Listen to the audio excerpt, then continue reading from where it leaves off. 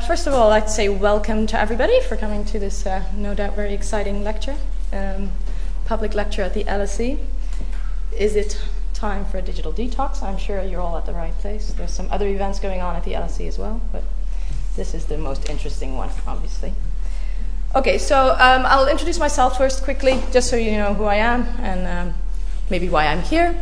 My name is Ellen Halsper. I'm a lecturer here at the LSE in the Department of Media and Communications, and I do work on social media and on different levels and extensive use of technology, including addiction, if you want to call it that, which is a little bit what the topic today is going to be about.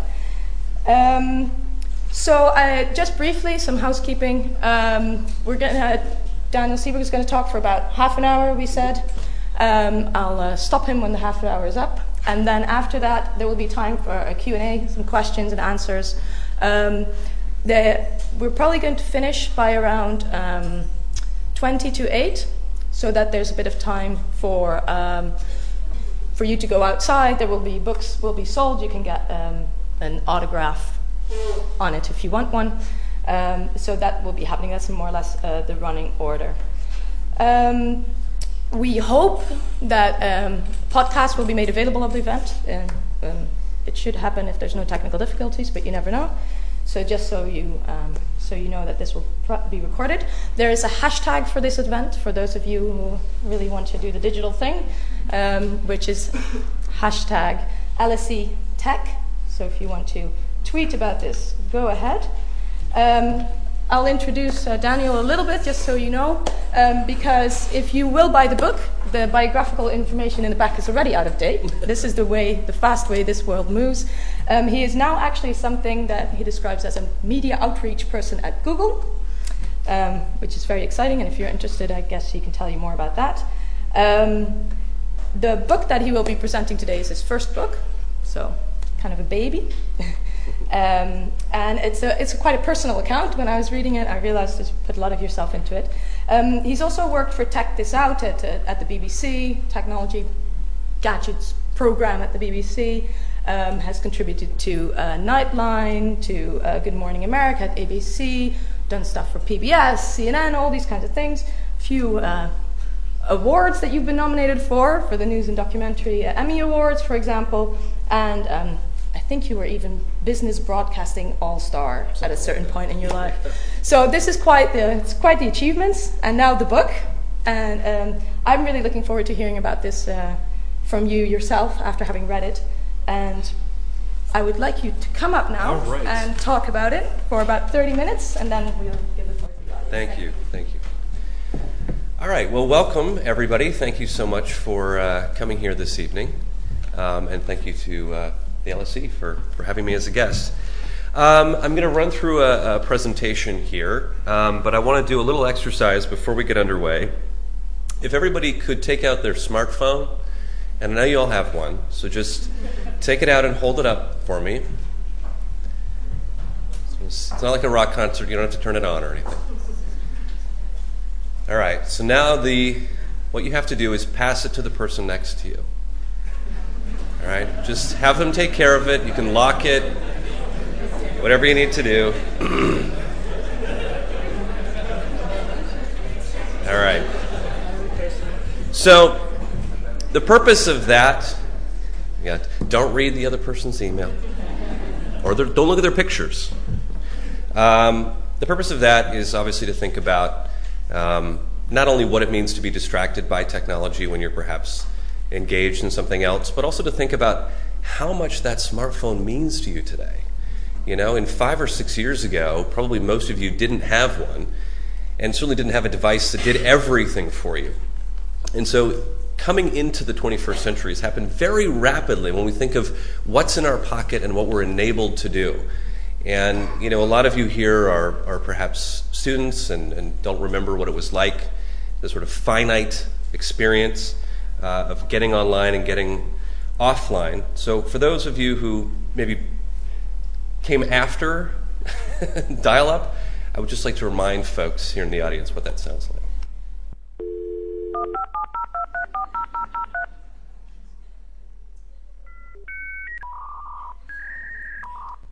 there's sort of a sentimentality attached to that sound now, isn't there? Yeah, that static noise. Oh, and this is the part where you curse because you got kicked off again with your 1200 baud modem. You're in the middle of uploading that 14K photo. All right. So these are some of the networks that I've had an opportunity to work at and contribute to. As Ellen pointed out at the beginning, I do work now for Google, and I'm happy to talk more about that afterwards. But the book predates all of that. It really came as a personal struggle. I covered technology for the better part of 13 or 14 years, and it was, I got a chance to immerse myself in all kinds of cool stuff.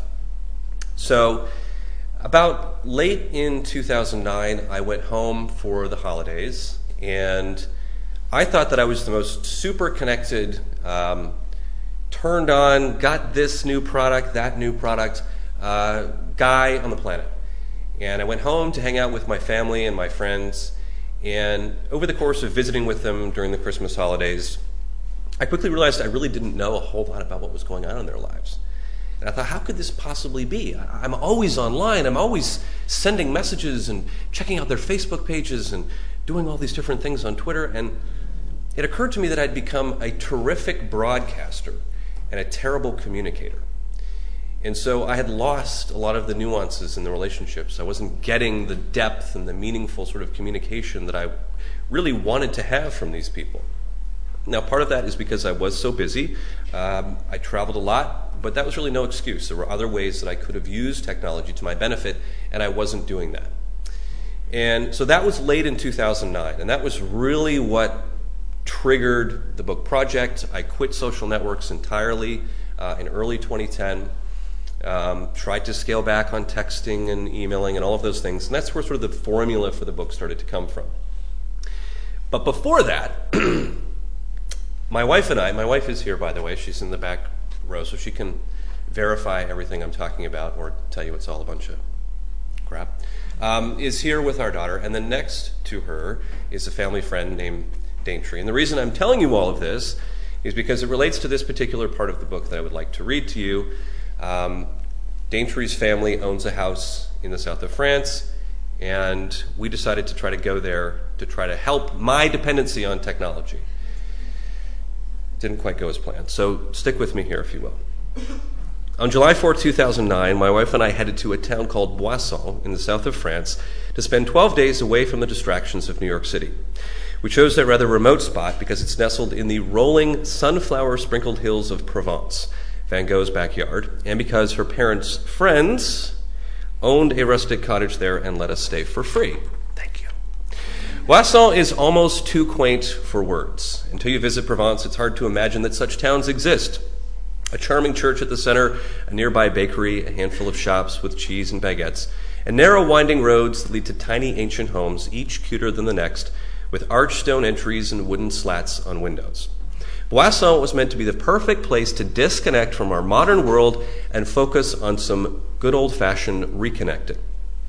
As the science and technology correspondent for CBS News, I was always on the go, always working on my next story for national television shows and running off to the next assignment. In hindsight, I realized that I stretched myself too thin and wasn't home nearly enough. I relied heavily on staying connected to my wife through technology. It was about the occasional text message here or email there. We were never big phone people and preferred to skip too much small talk. But after 8 years together, the lack of more meaningful and special communication had become a problem in our marriage. We were distracted and dissatisfied. When we were apart, the way we used technology wasn't bringing us closer together. And so our trip to Boisson was designed to be a self-intervention of sorts, a crafted oasis from the ones and zeros, a time for my wife and me to rekindle our love and romance face to face. It didn't turn out that way. Next door to the town of Boisson was a campground that offered free secured Wi-Fi to its visitors within range of the site's pool. 2 days after our arrival, I used my broken French to claim we were staying at the campsite and needed the Wi-Fi password. Oui, s'il vous plaît? It worked. And so for the remainder of our vacation, I was often sneaking time online, lugging my laptop to the pool, or using my iPhone. I felt bound by my work email And working in news means you feel a constant need to keep up with what's happening, and in technology, that information moves pretty fast. I wasn't alone while I was online. My wife was nearby, often feeling neglected, and shouting at me to join her in the water, threatening to submerge my gadgets. As the days went by, my wife's palpable frustration grew in direct proportion to my increasing internet use. She made it clear that I seemed to be choosing the gadgets over her. This, I can tell you, does not result in quality snuggle time. Toward the end of our stay, and during one of my devious internet sessions, I received an email from a producer at CBS News asking if I'd entertain the idea of swimming with sharks in the Bahamas for an early show series about conservation. I'm going to pull up a slide that's a bit out of order here. Thank you. I couldn't type yes absolutely fast enough. I was especially excited because I'd taken the scuba, pool, and classroom training, but hadn't completed the essential open water dives. In other words, I've been given the chance to finalize my diver training with tiger, lemon, and Caribbean reef sharks as my underwater cheerleaders. By contrast, my sunbathing wife groaned while simultaneously exhaling, "Oh, God." I couldn't tell if she was more annoyed that I was about to risk my life with sharks or that I was answering yet another work email. 2 days later, our vacation over, we drove the 5 hours from Boisson to Nice in the wee hours of the morning to catch a plane to New York, where I dashed home to pack a bag, not forgetting my fin, sweatsuit, and mask, head to the Newark airport, fly to Fort Lauderdale, spend a few hours there, and then fly to Nassau. All told, it took me 32 hours to travel from Baguetteville to Bahamian beaches. Now, during that time, I was back in full tech guy mode, with gadgets in my pocket, a Bluetooth headset nestled in my ear, sending emails to friends and family, almost as last rites, and researching shark behavior, mainly the number of fatal attacks. After a snag with immigration in Nassau, I eventually found myself on a small speedboat en route to a spot known as Tiger Beach, about 20 miles off the coast of West End, Grand Bahama. I had my BlackBerry in one hand, madly typing messages to everyone and posting status updates on my Facebook page, and using the other hand to steady myself against the pounding waves. As we headed farther away from shore, I watched in abject horror, not as sharks surrounded the boat, but as the bars of my cell phone reception dropped from 4 to 2 to the dreaded no service. I was cut off. It was the kind of disconnection that even rural Boisson hadn't provided. Now, within an hour of getting to the 40-foot main boat, a crew member shouted, "Tiger, tiger!" We looked over the side. Sure enough, the distinctive striped markings of a tiger shark could be seen through the shallow tropical water. And it wasn't just one shark. There were about a dozen lemon sharks, too, which are only slightly smaller and less aggressive. And with razor-sharp teeth, did it really matter which was which? It was time to man up, suit up, and jump into the water without a cage to observe these marine predators up close. My diving buddy was experienced shark diver Stuart Cove, whose best advice was A, don't wave your hands around too much because they'll look like lunch, B, stay right next to me, and C, breathe. The worst thing you can do as an amateur diver is hold your breath, since it can cause serious lung damage or worse. Easier said than done when you're surrounded by some of the world's most efficient and effective predators. Now, while having a tiger shark swim within a few feet of you during your first open water dive seems a long way from disconnecting from technology, I'm here to tell you there's a direct link. I had to focus on my breathing, my vision, my movement, the pure basics of survival. It's a rare occasion in today's always-on world that we aren't allowed to let our minds wander or communicate with someone or pick up a smartphone. I know I hadn't experienced that sensation of being so cut off, also known as being focused, in many years. My life was in a continual loop, seeking feedback, data, and interaction. The tiger shark broke through that blabbering bleep, bleep, bleep clutter, and I'll never forget staring into its unblinking eyes. I had been told sharks are capable of sensing a racing heartbeat through the pulses it makes in the water. Exude calm, everyone said. Yeah, right. All I wanted to do at that moment was search whether hitting a shark on the snout really makes an ounce of difference if it attacks. For a split second, I actually had the urge to use my BlackBerry underwater while a fearsome predator stared me down. What the hell was wrong with me? And then the thought was gone. I was lost in something I couldn't appreciate until my first dive, the silence. Just the sound of bubbles escaping here and there, heartbeats, breathing, gurgling water, more breathing. Remember the breathing. Between being in near paralytic awe of my imposing companions and steadying myself on the sea floor, I began to enjoy the connection with me, a pure thought process. The sheer survival, face to snout. Now, it's common knowledge that sharks have some of the sharpest teeth in the animal kingdom, but this one didn't even have to use them to cut through my electrical cords. During the 5 dives we took with the sharks, my confidence actually went up. I'd achieved a clarity of focus that may have helped me survive without losing a limb. When I got back on the boat, we were still at a cell phone range, so I was alone with my thoughts of adventure and excitement and mind-boggling, did I just do that sentiments? That shark, that perfectly evolved, majestic tiger shark, was a call to action. I needed to be silent, to focus on communicating with me, without any digital interference. If I did, I'd feel stronger and more in control as I'd felt during the dives. Then I wanted to call my wife and tell her how I'd graduated beyond the France intervention. I wanted to share my epiphany.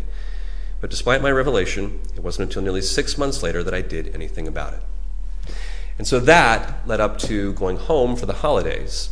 And it was at that point that I realized all of the sharks in the world weren't going to help me to understand what it meant to really manage my technology dependency, addiction. And it took really the sum total of the dirty looks from my friends and family members, my own need to do it for business and personal reasons, to really sort of scale back and find a new approach for things.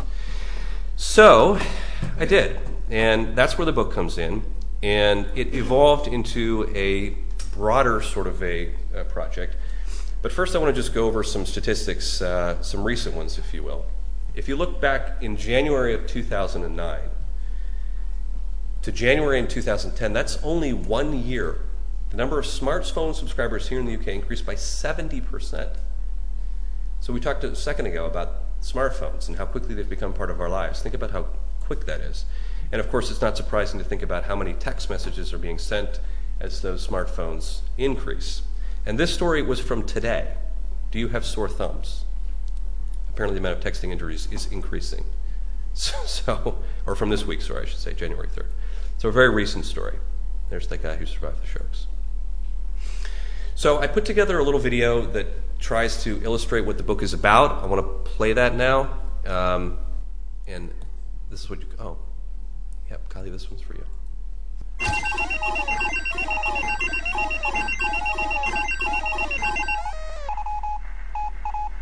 3, 2, 1, action. Hi there, I'm Daniel Sieberg, and I'm a recovering tech addict. I may not be the worst example of somebody who lost their life to technology, but it got pretty bad. I spent more time in the online world and not enough time in the real one. Relationships with my family, my friends, even my wife suffered as a result. I felt isolated in the office. I even began to lose my sense of self. Now, maybe on some level you can relate too. Many of us who love technology are finding that instead of simplifying our lives, it's making it more complicated. Instead of being more in touch with the people we care about, we often feel disconnected. And juggling all these gadgets and devices, well, it can leave us feeling exhausted and distracted and take us away from the things and people that really matter. And so I wrote this book, The Digital Diet, a 4-step plan to break your tech addiction and regain balance in your life. It's full of tips and exercises and a long-term strategy to manage your digital lifestyle. There's even a 28-day plan to empower you, your family, and even at your workplace to make the right decisions. And yes, in case you're wondering, you can download it as an ebook too. Because it's not anti-technology. In fact, the digital diet is about embracing technology for the right reasons and the right occasion. It's about making technology work for you, and not the other way around. Ultimately, it's about creating awareness and putting you in control. There's a time and a place for everything. It's all about a balance, because in our 21st century life, we need to stay in touch, be wired, and keep up with the times.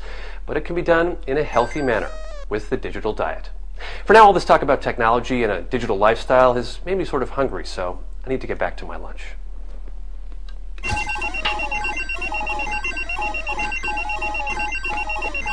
Right, okay, so that took about 30 takes, incidentally.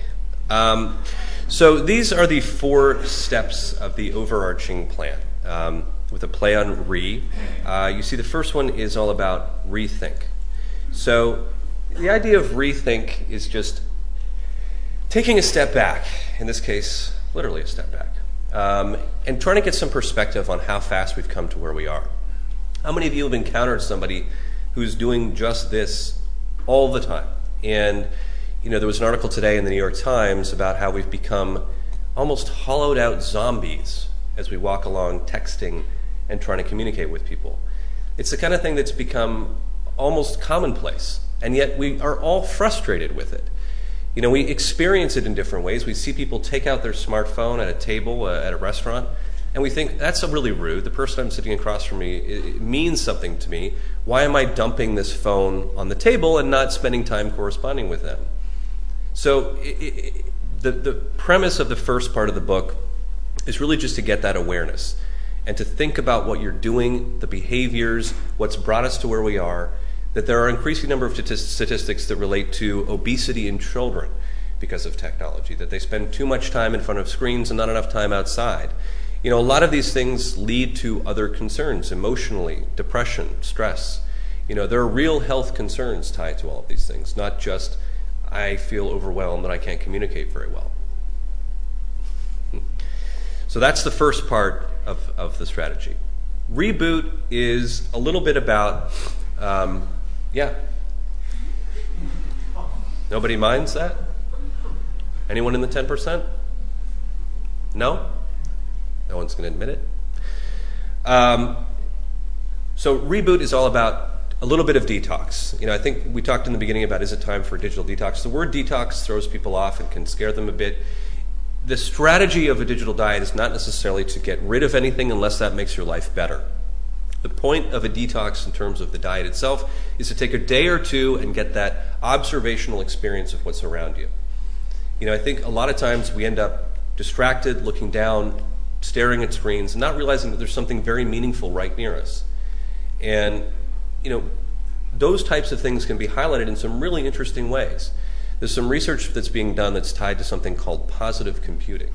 And that's a whole movement within the technology world that looks at how the relationship we have with technology and how our devices can reinvigorate us. So, for example, let's say there's a program that you're about to go into a meeting at work, and you're a little bit stressed out, you're not sure about your presentation, you're trying to get a bit of a confidence boost. And so they're looking at ways that can go through your email and find emails from coworkers that maybe gave you a compliment recently, that maybe they recognize some of the work that you're doing. So you get a little bit of that positive message from your email or from your computer, and you go into that meeting and feel better. There are other things like researchers are able to track where people walk and measure how they feel emotionally about something. So let's say you walk past a bakery on a regular occasion, and you like the smells that you go by, or you walk past a particular park, you know, and so they can measure those sorts of things, your sensory reaction to that, and then map that out. And so it can remind you, well, you know what, if you're feeling a little down today, here's the route you should take. You know, so these are little ways that technologies can boost our lives and make us feel better. And so it's all about taking a step back. And I don't think it's okay to text during sex. That's just my opinion. This is a part of the reboot phase. This is from a fairly recent experience. You can see that 150 students in Bournemouth University, they spent 24 hours, away from social networking, email, internet, and TV. You can see that 20% reported those feelings of distress, 11% felt isolated in some way. I just love those students who wanted to keep their phones next to them, like a comfort object. And, you know, that speaks again to what we were talking about at the beginning about how our devices mean so much to us now, that there's a relationship with them, they're personal. You know, you probably felt uncomfortable passing your smartphone to somebody else because it's got so much about you. It's your window into the world. So the idea of asking people to take some sort of time away from their technology is scary. It's much scarier than it was 10 or 15 years ago when it was a very finite experience of logging on and logging off.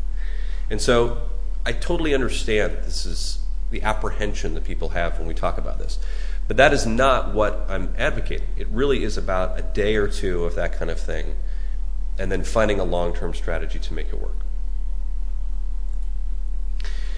So Reconnect is the third part of the book.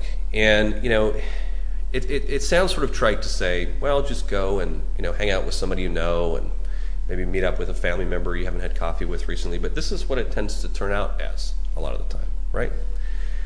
So these two people, maybe they set up a date online, they wanted to go out and hang out, and they end up sort of immersed in the online world. Now, my concern is when this becomes the primary way of communicating with people, or that this happens all the time.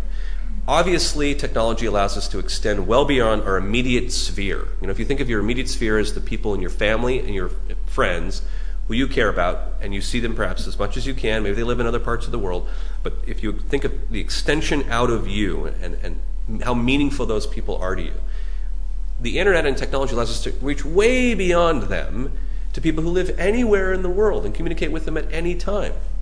That can be wonderful.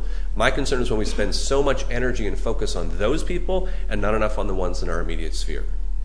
And I think that it happens so easily and almost seamlessly that we don't necessarily think about it.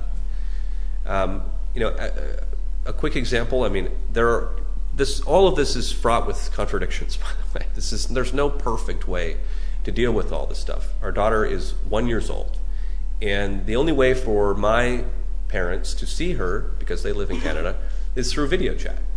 So our daughter first crawled towards a computer. It was sort of this horrifying moment of seeing her interact with technology in a way that I thought, oh, she's so excited to see the computer, but she's so young, I want to take it away from her, but my mom is able to see her, what do I do? So these are decisions that you have to make along the way. How young should my kids be when they have a cell phone? I get asked this question constantly. And my feeling is, wait as long as you can. They'll figure it out.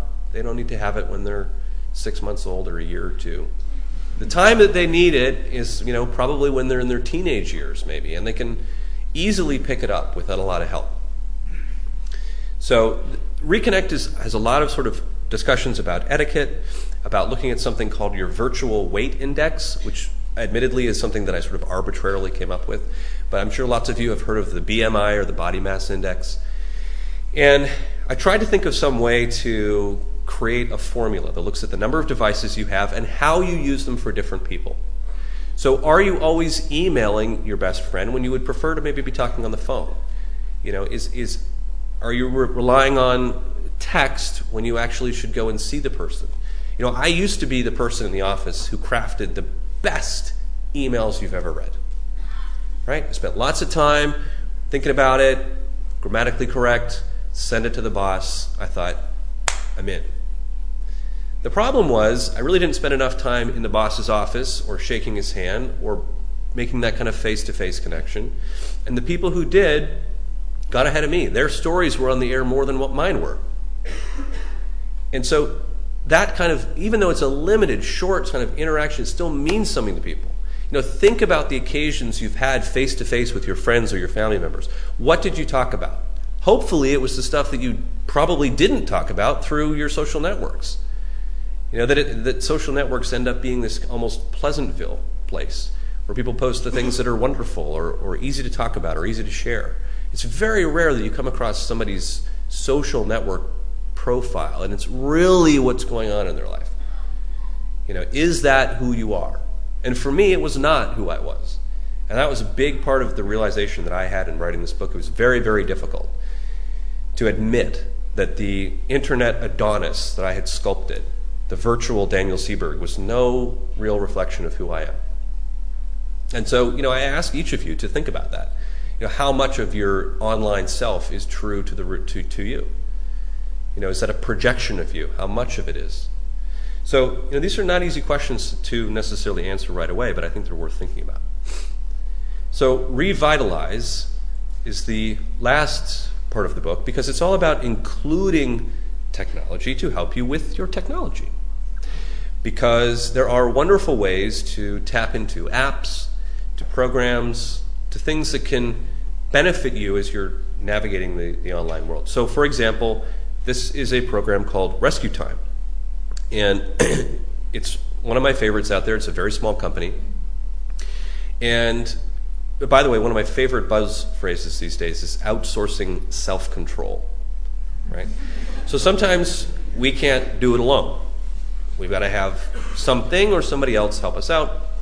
Rescue Time is one of those things. So if you can see here, it gives you options on how long you want to focus for. So it will actually take you offline for a certain period of time so that you can focus on a particular task. Maybe it's creating a document or something.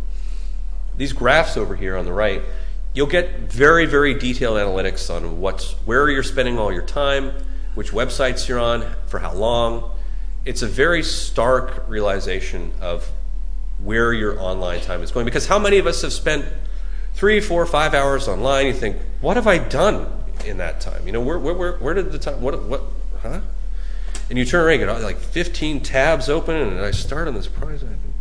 So, I mean, this will actually give you those sorts of analytics. Then you've got these alerts. It tells you exceeded a certain amount of time that you want to have online. It can break it down into, I can only spend this much time on Twitter, this much time on wherever, or online entirely. You can even track different projects and so on. It's very, very handy. And analytics is kind of the keys to the kingdom these days, so it's worth looking at. So those are the sort of 4 overarching steps of the book, if you will. Now within it is this 28-day digital diet, which I realize not everybody is going to be able to do the 28 days. It can be very intense, but I'm hoping that people sort of take from that the different tips and the different exercises and the things you can apply to your life as you go through it on a regular basis. It's by no means a one-size-fits-all. I think that I have had occasions where I've fallen off the wagon, and I don't mean to stand here and pretend that I am the perfect person using technology. I don't think it's possible. I don't think anyone here eats the perfect food every day, right? There are days when we indulge in things that aren't good for us or that we just like, and that's fine. So I hope that people look at this as kind of a long-term strategy. And when I started out with this, and you remember that was 2 years ago, I felt alone in the wilderness. I was the tech guy talking about not being quite so techy and getting ridiculed for it, and people were sort of saying, what are you doing? You're pushing against the grain. You're supposed to be out there just saying everything's amazing. So now I feel like 2 years later, people are latching onto this a bit more, talking about it a bit more, discovering that there are a lot of benefits to be gained. Because when you look ahead to the future, and this is where I'll leave it, but if you look ahead to the future and what this means to interact with our technology, often people ask me, where are we going? What's the next big thing? And for me, the next trend that seems to be emerging is that our interaction with technology is becoming more seamless. So what I mean by that is if you know the Kinect Xbox 360 controller, you're using gestures to control the video game. You're not even holding a physical controller anymore.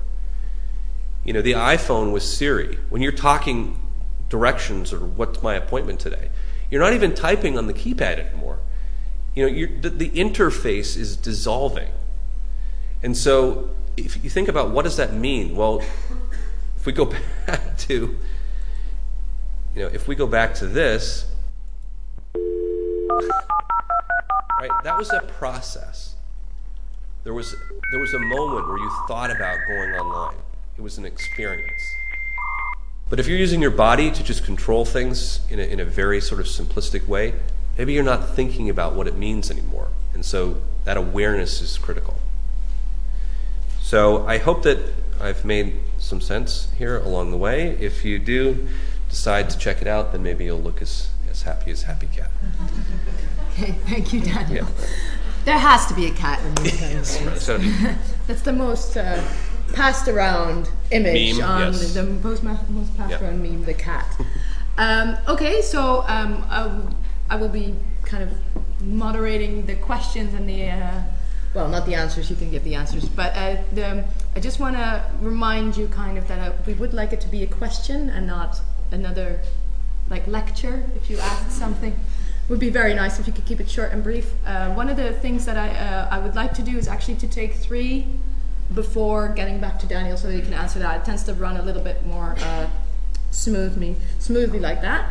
There are some roving mics, so if you hold up your hand, I will tell you where to go. If you can, when you do ask your question, state clearly what your name is and maybe where you're from or something. Unless you don't want to, you can remain anonymous if you want to, but it would be nice for us to know who's talking.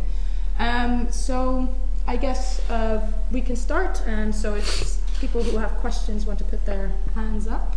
Okay, let's have one here, and then we'll take you as a second question. And here in the middle, the third. Or we'll do 3, and then You're a second. Yeah. Hi, Daniel. Hi. Thank you very much. It was a great lecture. Sure. My name's Cameron Mohammed. I'm a transmedia producer. Carrying on with what you sort of finishing off with the future of technology, I'm sort of doing a lot of work with sort of augmented reality, where it really is kind of seamless. Where does the diet come in terms of that, where it's just technology is just there? Oh, that's a great question. So, sorry, should we do the get 3 questions and then you answer? Oh, sure. Then? Should I make a note now? Yep. That makes it a little easier. Sorry, yeah. So seamless reality and augmented, what yes. does that mean? All together, what does that mean for? Yep. Yeah, okay, so do you want to give her the mic first when it gets there? How do you think technology is used as a tool against capitalism? Okay. Oh boy.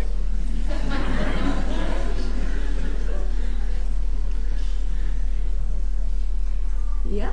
Hello, my name's Benjamin. Do you advocate completely leaving all social networks? And do you think they're necessarily a bad thing? Okay. Because I think they've made me mentally ill. You think they make you mentally ill? Okay. Okay, it's 3 very different questions. Yes, great questions. All right. So augmented reality. Does everybody know what we're talking about with augmented reality? No? All right. Just a little overview of what augmented reality is. In a sense, it's when you're... I was trying not to bring up Google since I work for Google, but Google Goggles is an idea of what augmented reality is. So if you hold up your smartphone using this particular app, it will tell you what's around you. So it'll say there's a restaurant right over here, there's a cool cafe over here, there's a bar nearby. It kind of it illuminates everything around you in a way that you don't have to search. You're literally just sort of getting this vision almost. It's very cool stuff. But it is in line with the idea of sort of this seamless interaction with our environment. I think it's a wonderful way to experience what's around you without thinking about it. At the same time, what does it do to mapping technologies and how we interact with our devices navigationally, which becomes such a big part of why we use them? Do we just speak it and it tells us where to go? There's some fascinating stuff on the horizon with augmented reality, and I'm waiting for the day when there's a chip implanted in my eye and I'm just able to see everything that's nearby without thinking about it. I think that there are some great benefits to be had from it. I don't necessarily think it's a bad thing. I just want people to have that awareness when it's happening. And if you do have augmented reality apps, they're very cool. And if you haven't checked them out, there are lots of them out there. But it really does highlight the world in a way that you maybe haven't seen it before. Tool against capitalism. Are we out of time yet? No.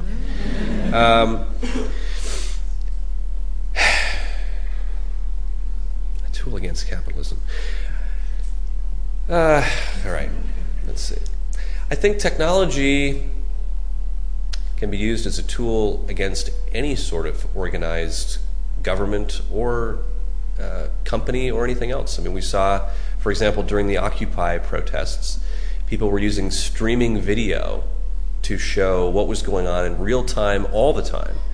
There was no more intermediary, which I think, if people want to illustrate what's happening in a particular place or give people who can't access that area, a better viewpoint of what's going on, now you have the ability to stream it live without anybody being in the way.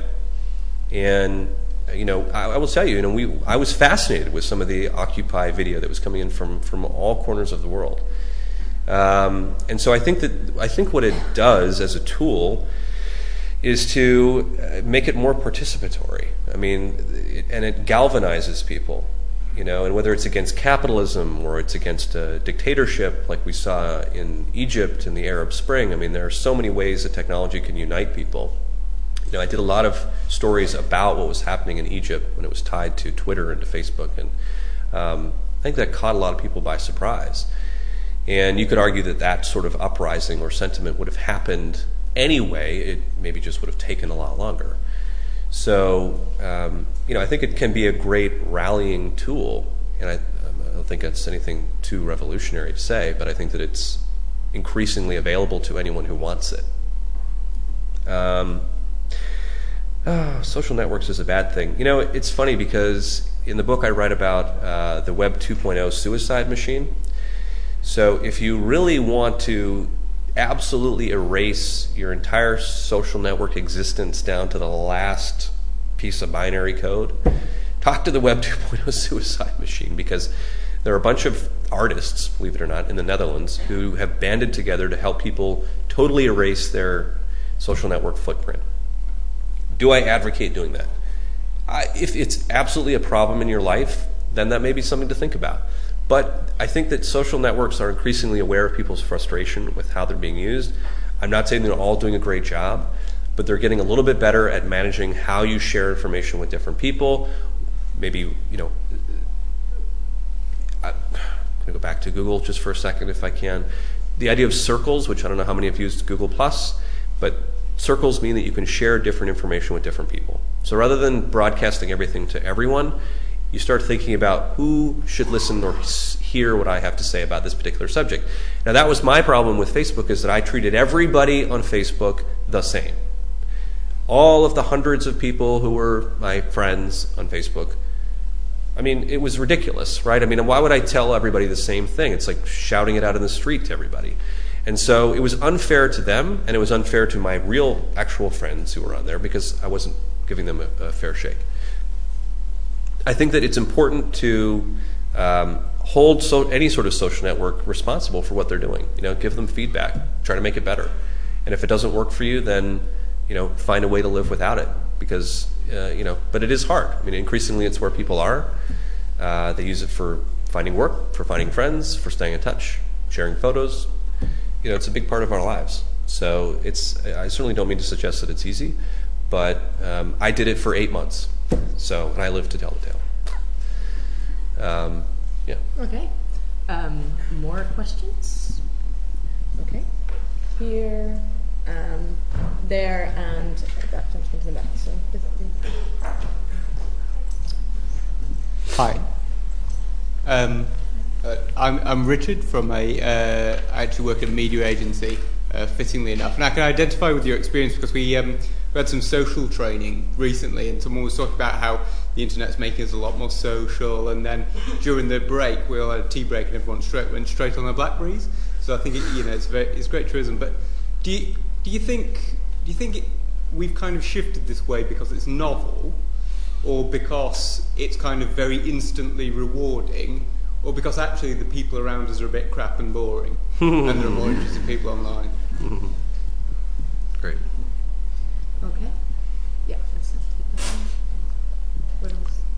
Hi, my name is Ugo from Royal Holloway, University of London.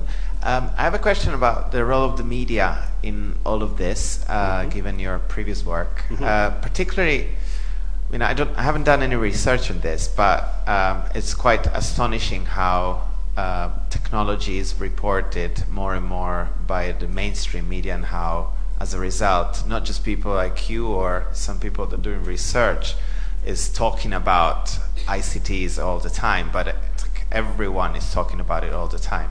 And do you see any direct link between how much the media is talking about all this stuff and how much obsession is growing among us?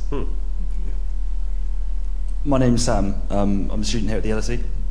Okay. Hi. How do you justify your sort of crusade against excessive technology use to your employers at Google? I was waiting for that question. Sure. All right. So to answer your question about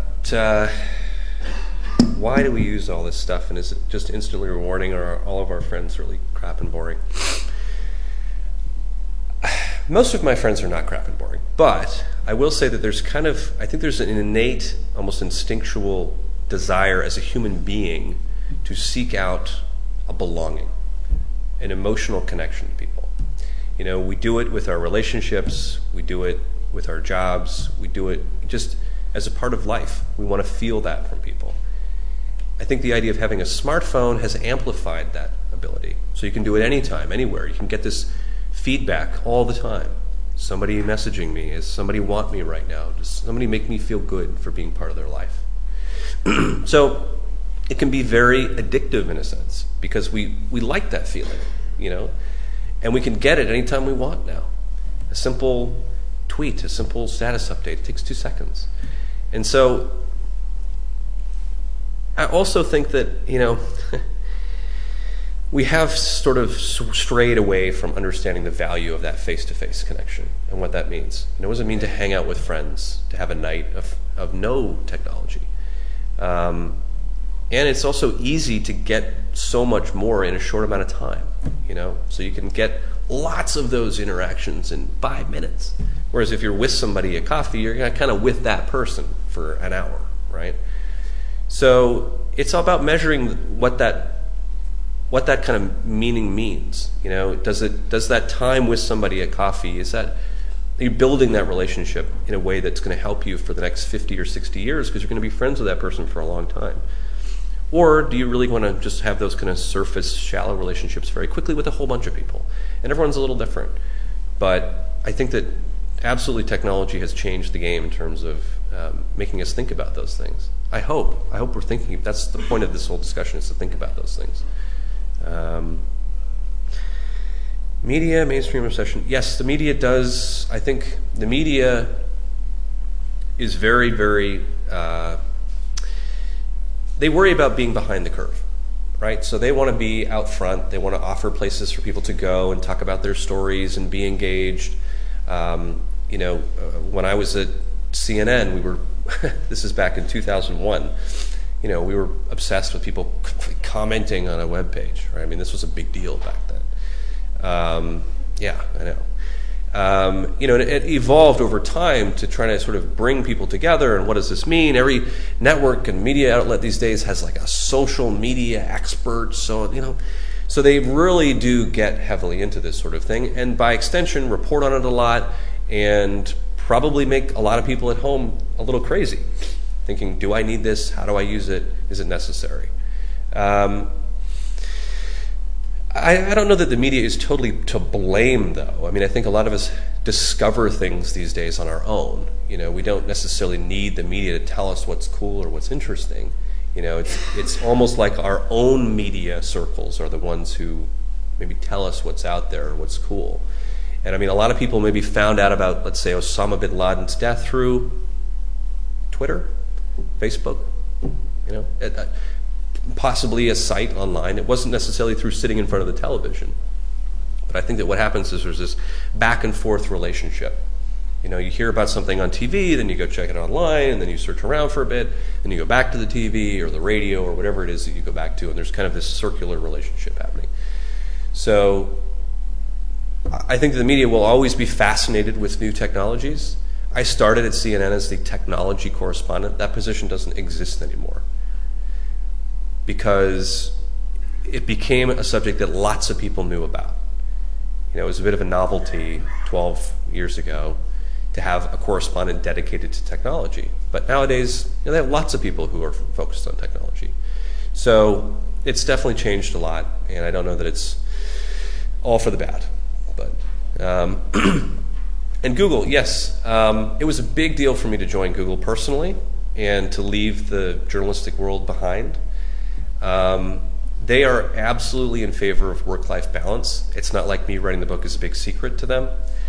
They're fully aware of everything that I'm doing related to it. And it was important not only for me to support the book itself, but the message of the book, and that Google offers that sort of an environment. And I try to live within it. And as I said earlier, I'm not perfect, and I don't think anybody is. But I'm speaking tomorrow at Google about this. So it's the kind of thing that doesn't matter what company you work for. At the end of the day, it falls back to the individual. You have to think about your own use of technology, and nobody's putting a gun to our heads to force us to use a particular thing all the time. And so I hope that the message of the book resonates the same way as it did before. Yeah. Okay. More questions? The lady here in the back. Then I'll come to you. Was there another question? Yeah, and here in the middle. Then I'll do this one. Okay, go ahead. Hi, I'm Margie from New York, and I was wondering if you would mind commenting on the power of the written note, if you think it's dead, if we're going to always resort to electronic Christmas cards and thank you letters on email, or if you think people in the workplace still appreciate a written letter, or if you think it's going to be completely erased. Great. Yes. And we have two which are more at the front. So if somebody could bring the mic. There's one mic coming there and here. So. Oh, don't go too far down. You talked a lot about emotion and how that's affected by the digital era. What about the idea that technology is making us more stupid, for instance, and making us too quick to jump from knowledge to piece of knowledge, and then we pick up no knowledge? Yeah. And the third one? Hi, I'm Richard. I'm a technical director at Sony PlayStation. You were talking mostly about kind of social networks and the kind of smartphone, but I find I've always had a kind of need for information, which previously I would have got from newspapers or magazines, whatever. And I guess with smartphones, I can just consume more of it. And I just wondered whether, are we doomed for kind of our attention span to just approach zero, like Ray Kurzweil's kind of technological singularity? And maybe by adopting your techniques, we'll always be just 2 or 3 years behind that curve, but still on the same path. Right. These are good questions. Man, seriously. All right, well, the reason that I think people around me would like cursive writing to go away is because no one can read it. Mine looks like crap. Do I think the written note will go away?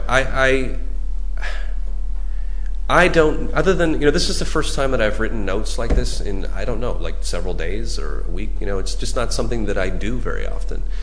I'm 40 years old, so I grew up learning cursive writing, taking notes in class. I didn't have a laptop to take notes with or anything like that.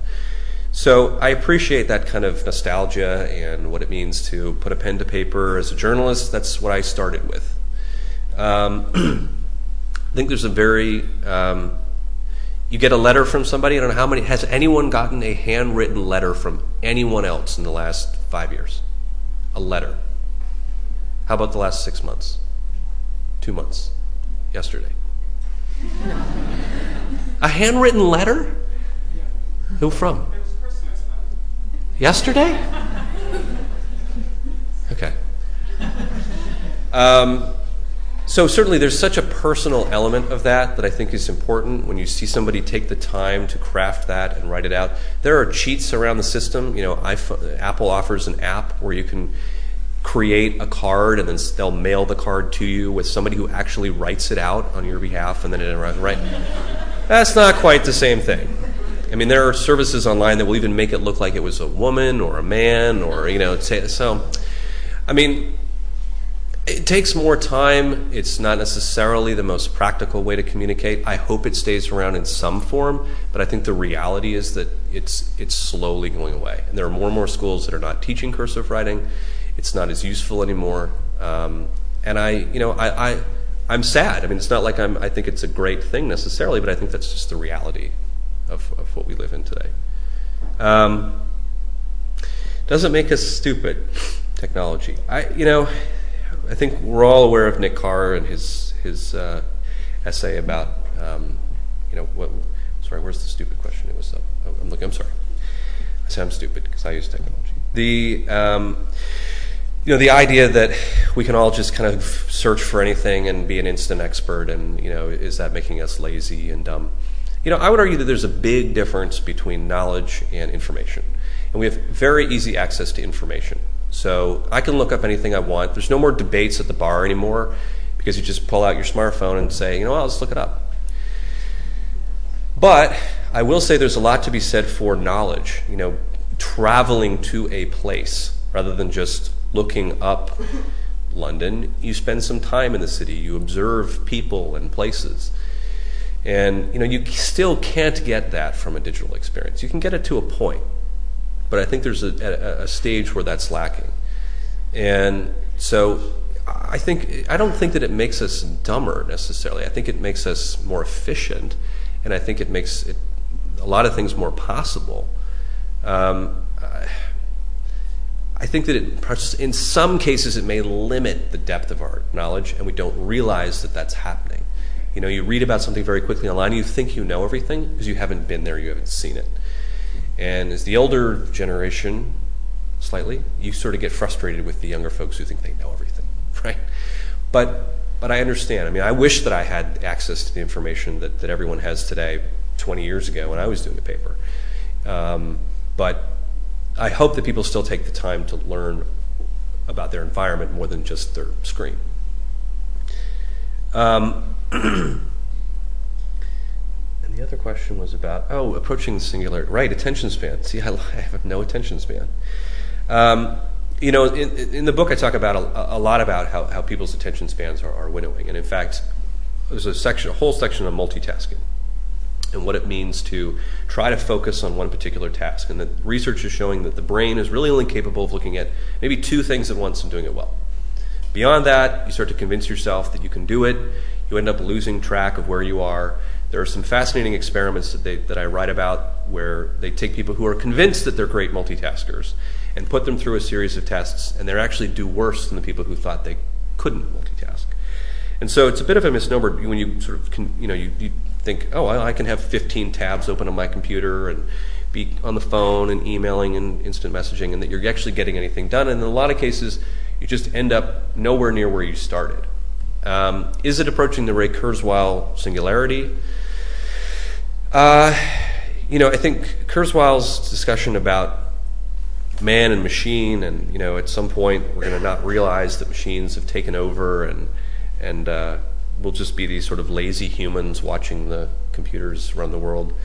I'm not totally convinced that that's going to happen, but I think that certainly if we're not aware and talking about it like we are now, that our ability to interact with our devices is going to get to the point where we're constantly bumping into each other. I mean, I think that's what's happening when you see people texting and walking. There's no attention span anymore. People lose track of what they're doing and where they are. So I hope it doesn't get quite to that point. Right, I think we definitely have time for 3 more questions. So if there's more people, there was someone here, and I lost track of you, who had a question that I didn't get to here. Then they're in the back, and the lady there also in the back. Hiya there. There seems to be a big push for sharing information. Facebook's big thing is sharing information. But is there really a need for people to share as much as they do? They feel like they're almost... Sometimes I feel like people are being duped into actually sharing information because it's cool, when actually it's just a way for companies to make profit, especially Facebook. Do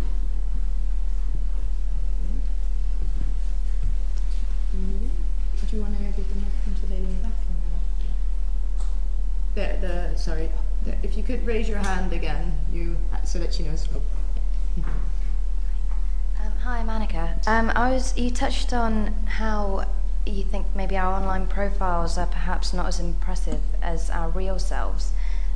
Do you think that we need social media to give us credibility as socially and professionally successful people in society, or and if you do you think, or how do we kind of maintain that credibility if we're not using tech as much? Mm-hmm. Okay. All right. Hi, my name's Scott. Up here. I work for a social media company here. I'd be interested to hear your opinion about the digital newspaper business versus the physical newspaper business, especially about kind of like the New York Times, these historical newspapers that essentially are going to be going out of business within the next 5 years. I hope not. Yes, sharing information. So I think it's, no one's forcing us to share information, although it certainly can be valuable and interesting and fun. I think what Facebook and lots of other companies did was just make it easy and enabled people to do it. I think that we have always wanted to share. What's the first thing that you want to do when you experience something? You want to share, you want to talk about it, you want to tweet about it. I mean, there are people who tweet about things while they're happening. They're giving birth and they're tweeting, right? I mean, there's this sort of thing that's going on that, you want to share photos, you want to post them, you want to get that reaction from people. And I think a lot of the times it's also the difference between sharing something remotely and then sharing something with somebody who's with you. You know, I always want to bring my wife in and like share watching a YouTube video together. You know, like that's more fun than me just sending her a link. So, you know, I think that sharing has always been around. I think that these companies have just capitalized on it. And you can't really fault them for that. They saw an opportunity and they went for it. Now, what they do with that information is important, and that is their responsibility. And Google included. And so whichever company you decide to share information with, you absolutely should hold their feet to the fire. And if they're not doing it in a way that's responsible, then either get in touch with them, communicate with the media, quit, leave, tell your friends about it, complain, whatever it is. You know, it's your information. That's your currency. And so I think that the onus is on us. Nobody's forcing us to do it. But at the same time, if we are doing it, then the responsibility is on us to keep an eye on that information because we're voluntarily putting it out there. Now, as for people who steal your information, that's a different story. But I think that in terms of the typical social network, you know, you just have to go back. And not a lot of people are even aware of what they're sharing. A friend of mine, she said, oh, I had no idea that my cell phone number was on my Facebook profile. I mean, she was getting all these weird texts and calls from people. I said, well, take it off your Facebook page, you know?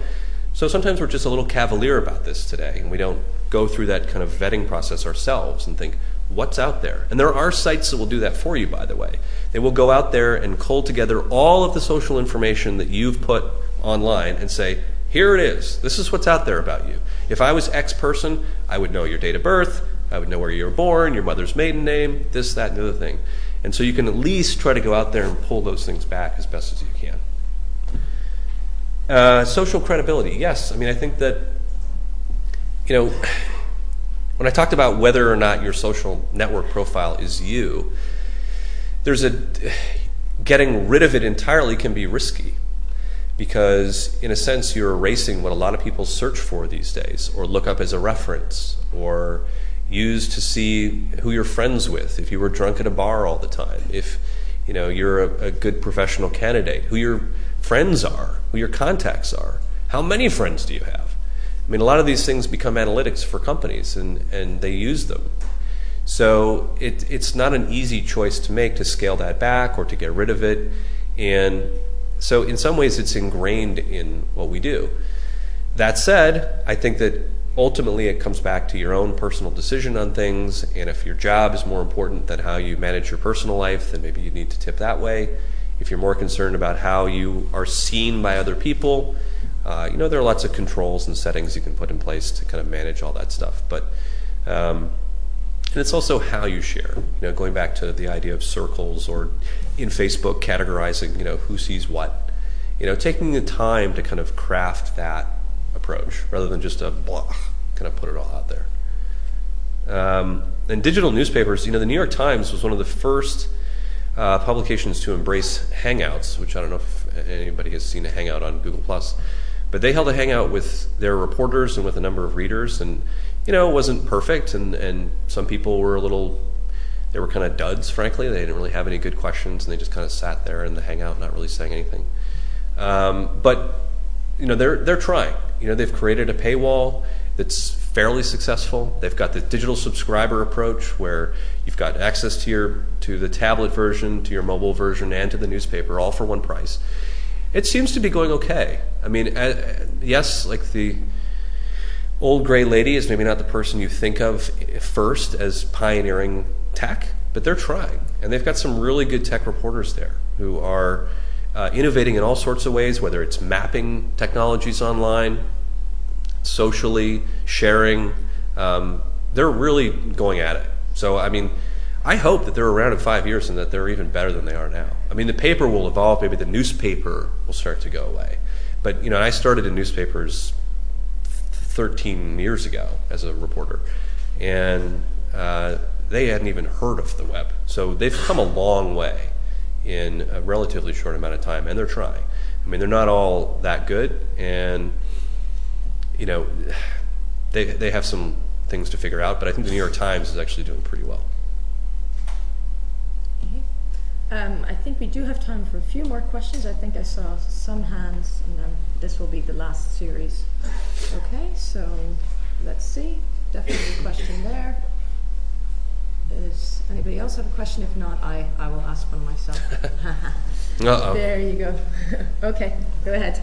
Hi, my name is Rhonda Zalesny Green, and I work for a telecommunications firm that does research in a lot of developed country settings. And I wanted to respond to your comment where you said that social media and a lot of these technology companies don't force you to share information or don't force you to do certain things. But for me personally, I think, especially if you kind of look at it from a standpoint of people who are more wealthy compared to people who are not as wealthy, I think it also may have a correlation to the knowledge and awareness about the internet and things that can and can't be done on the internet. And so when I compare, you know, some of the things that are shared or some of the things that are done using social media or using the internet, a lot of the times it's just because of a lack of awareness, and this information is not always made readily available. And I think,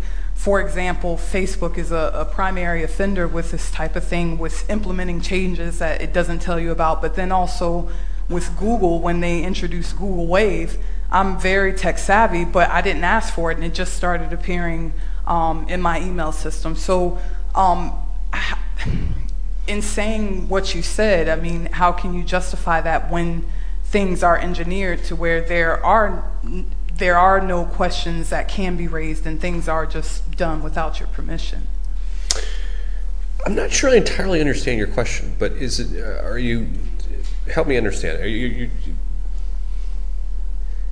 Your question is whether companies should tell you whether. Yeah, I was responding to your to what you said about companies not being responsible, but saying, okay, well, I'm saying companies should be responsible. I think they are, but then also examining, okay, perhaps do you think there's a gulf between people who are probably more wealthy and have the knowledge about how to properly use the internet and those who do not? And so do these companies have a responsibility to these people apart from just saying, hey, it's a new market to tap into?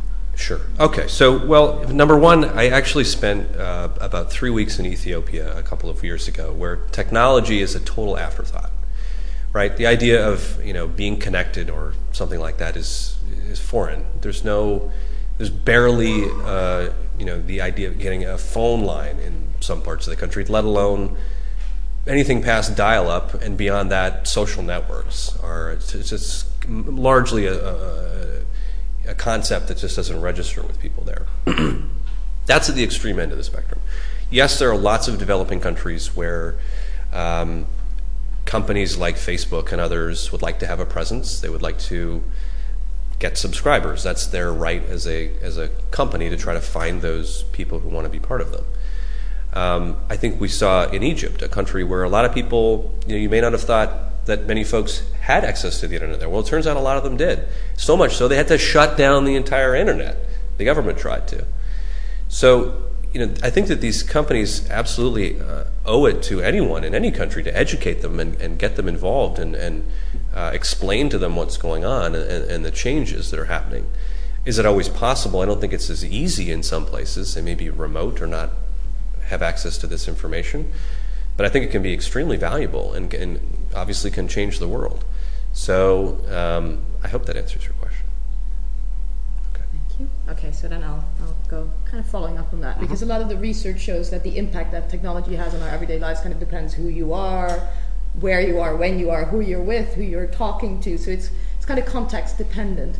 So I guess actually my question is a little bit about your book. Who are you writing this book for? Are you paraphrase this, but are you an alcoholic writing a book for alcoholics or about how to limit the use, or are you maybe an alcoholic writing a book to everybody saying like, there's universal laws, this is what we should do? Who do you think you're talking to with what you're writing? That's a good question. I mean, I think the word addiction gets overused, frankly, and I think that it gets diluted to the point where people don't think about what that means necessarily anymore. You're addicted to coffee, Scrabble, right? You're addicted to cocaine. Those are not the same things, obviously. So, what does it mean to be addicted to technology? And I think that what's the point that the people that I'm writing for, the people who realize that at some stage in their life, their dependence on technology, their use of anything digital, is at the expense of something else. And so that happens with drinking, that happens with drugs, that can happen with playing Scrabble.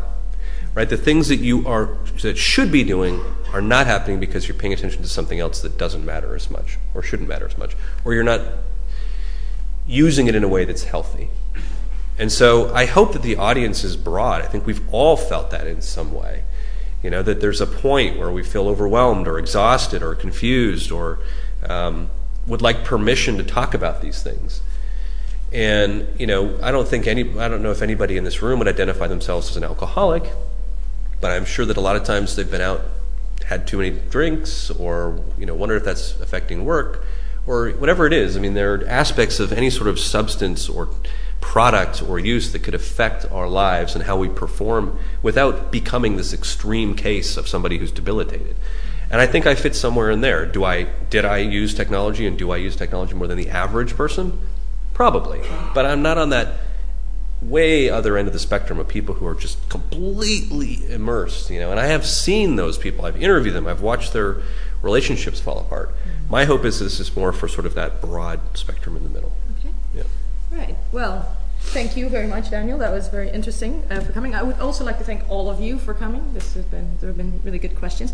I just wanted to remind you that there will be the book signing outside. You can buy a copy of the book, and keep up to date with all the other LSE public lectures that there are. There are folders and leaflets, and we really hope to see you again.